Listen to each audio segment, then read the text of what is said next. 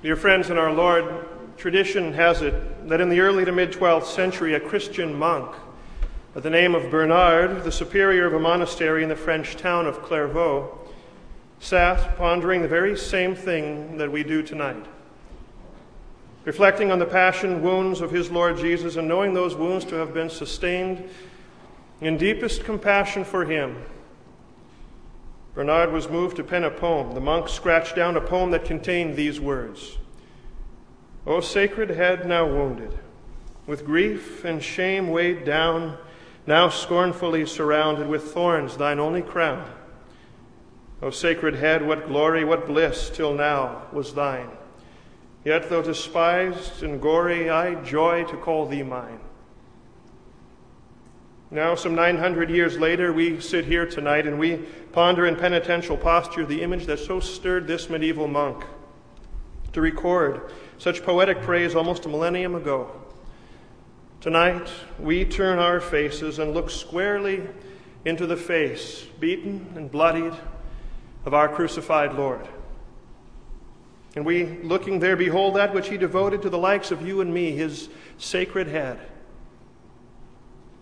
When we consider a person's distinguishing features, it can't be denied that more than any other, it's a person's head that sets him apart. Well, certainly marks, whether intentionally made with ink and tattooing instruments, or those unintentional ones, those already ours at birth, or those that become ours by the scratches and the scrapes of time. Surely there are certain marks that do mark us as individuals, but our heads, those heads of ours with eyes and ears, nose, mouth, eye color, ear positioning, nose prominence or protrusion, facial hair, hair color, hairline, those heads of ours, they make us one of a kind. They make us individuals. A person's head says a lot about him, and I mean this in more ways than one. Besides the physical characteristics, our heads describe us far more perhaps than we may realize. Does he hold his head up high, or does his head hang down low? Is he headstrong, big-headed, pig-headed, empty-headed? Is his head in the clouds, or is it screwed on straight? You see, our heads certainly do more to define us than any other member of our body. Well, they also do more than any other member to carry and to bear the glory of a person, or his shame. Consider it. What member of a king or a queen is honored at a coronation with the placement of a crown? It's the head. And what member of a criminal today is photographed or in years past was locked into the wooden stocks in the town square and pelted by the village folk with rotten fruits and vegetables? It was the head.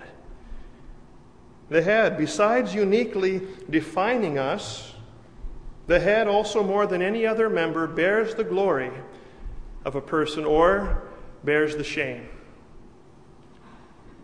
Now consider our Lord's sacred head, deserving to be raised high in glory above the highest angel, and to be the object of pure and perfect praise. It is noble, his head. It's regal. It is by nature distinguished. It is divine. And yet consider it, that for your sake and for mine, his sacred head hangs low, wounded, and weighed down by grief and shame. Now, if indeed the head is so instrumental in defining who we are, what are we to make of this? What do we make of this? How do we rightly regard this one whose head here below, at least, has been the object of brutal insult and injury? How do we esteem him whose head has been crowned with a band of thorns? Thorns that pressed into his tender skin draw a crimson flow of blood which mixes with his sweat to color his face the shade of agony. How do we esteem him? Well, by divine prophecy, Isaiah tells us exactly how mankind esteems him. He writes, he has no form or comeliness, and when we see him, there is no beauty that we should desire him. He was despised, he writes, and rejected by men, and we hid, as it were, our faces from him. And we esteemed him stricken, smitten by God, and afflicted. I tell you, the Lord of life here wears no disguises. What you see is what you get. Mankind esteems him correctly. He was stricken. He was smitten by God. And you consider tonight that sacred head of his and his wounds sustained and tell me that he wasn't afflicted. But recall also, what does Isaiah prophesy about us? We, he says, we hid, as it were, our faces from him. Now, dear friends, if ever there was shame, this is it. If ever there was shame, this is it. The Creator inflicts himself with and bears the burden of us, his creatures, and his creatures are ashamed of him at school, at work, even at home, perhaps among our peers and friends in casual conversation, among colleagues, among family members. Do we yet hide our faces from him, as it were? Do we try hard to conceal our identity, much like Peter did outside the courtyard of the high priest? Do we even assent at times to the ridicule of Christ so that one won't say of us, well, you too, you're one of his disciples because your speech gives you away? Yes, his dear and sacred head defined him quite accurately. And it carried all the shame, so that besides the words of Isaiah, the psalmist David, writing prophetically of this suffering Messiah, indeed speaking for him well before his suffering time, would write in the 22nd Psalm, "But I am a worm and no man, a reproach of men and despised by the people. All those who see me ridicule me. They shoot out the lip and they shake the head." O sacred head now wounded, with grief and shame weighed down, now scornfully surrounded with thorns, thine only crown. What a mar it is. What a mar it is on all humanity that when our Savior comes to us, we should treat him like this. And we would wonder, we would ponder what was going on inside that sacred head of his as it brutally was being struck, as it cruelly was being crowned with thorns, as it was spared no pain in being driven to Golgotha, that place of the skull. Dear friends, we might well wonder,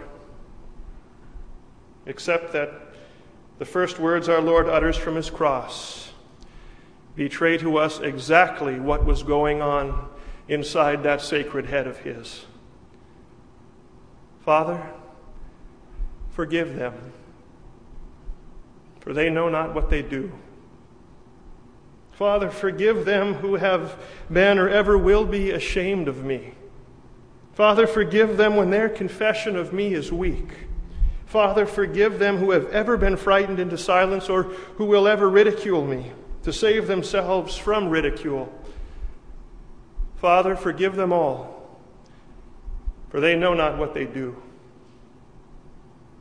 And at this we can only shake our heads in utter amazement and then bow our heads in humble reverence and in worship.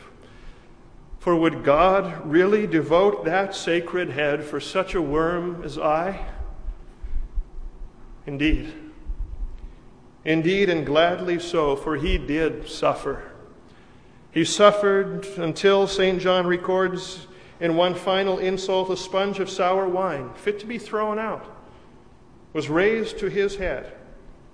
And John writes, and so when Jesus had received the sour wine, he said, "It is finished."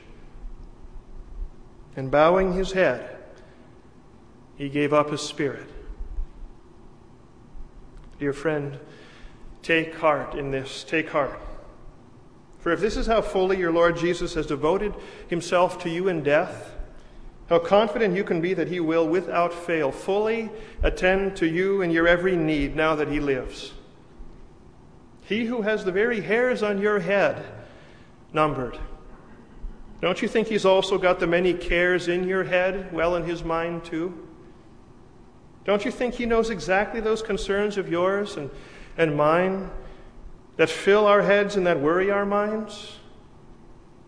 But don't you think that if Christ, the risen head, has overcome the world and its concerns, don't you think that you, the members of his body, will then too?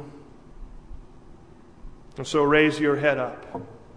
No matter who you are, where you've been, no matter where in this world His will for you would have you go, you raise your head up and know that He'll guard and He'll keep you until that last day when, thanks to His sacred head bowed in death, He will crown yours with life never ending.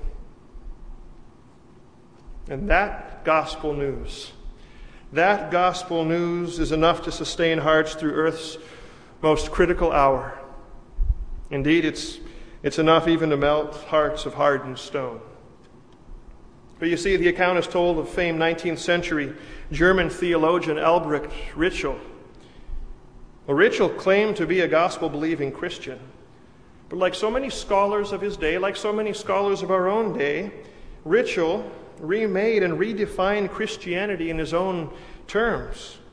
His, quote, Christianity was a theology of the self-made, the self-realized Christian, in which there was no original sin, no pre-existent Christ before Bethlehem, no wrath of God against sin, no cross-won substitutionary atonement. In fact, in one of his books, Ritschl severely criticized Bernard of Clairvaux's hymn, O Sacred Head Now Wounded, by that time redrafted by Paul Gerhardt, the famous Lutheran hymnist. He criticized it up and down for its description and devotion to Christ's physical suffering for us. You see, Ritschl, with his self-made illustrious career, he had little use for the Lord's sacred head with grief and shame weighed down. But dying will do things to people. So you see, when it came down to his dying hours, when that critical hour came, you know what fueled his hope?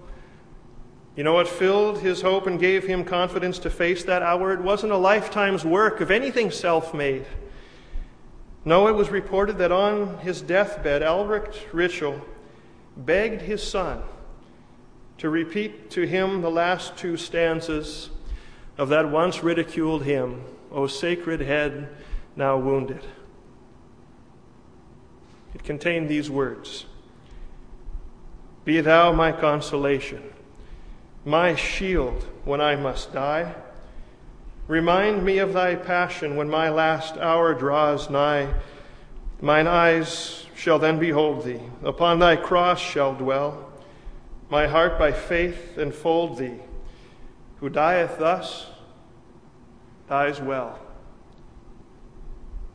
Because his sacred head was weighed down for you in death, dear friend, raise yours up, expecting fully eternal life. Ponder now your Lord's sacred head.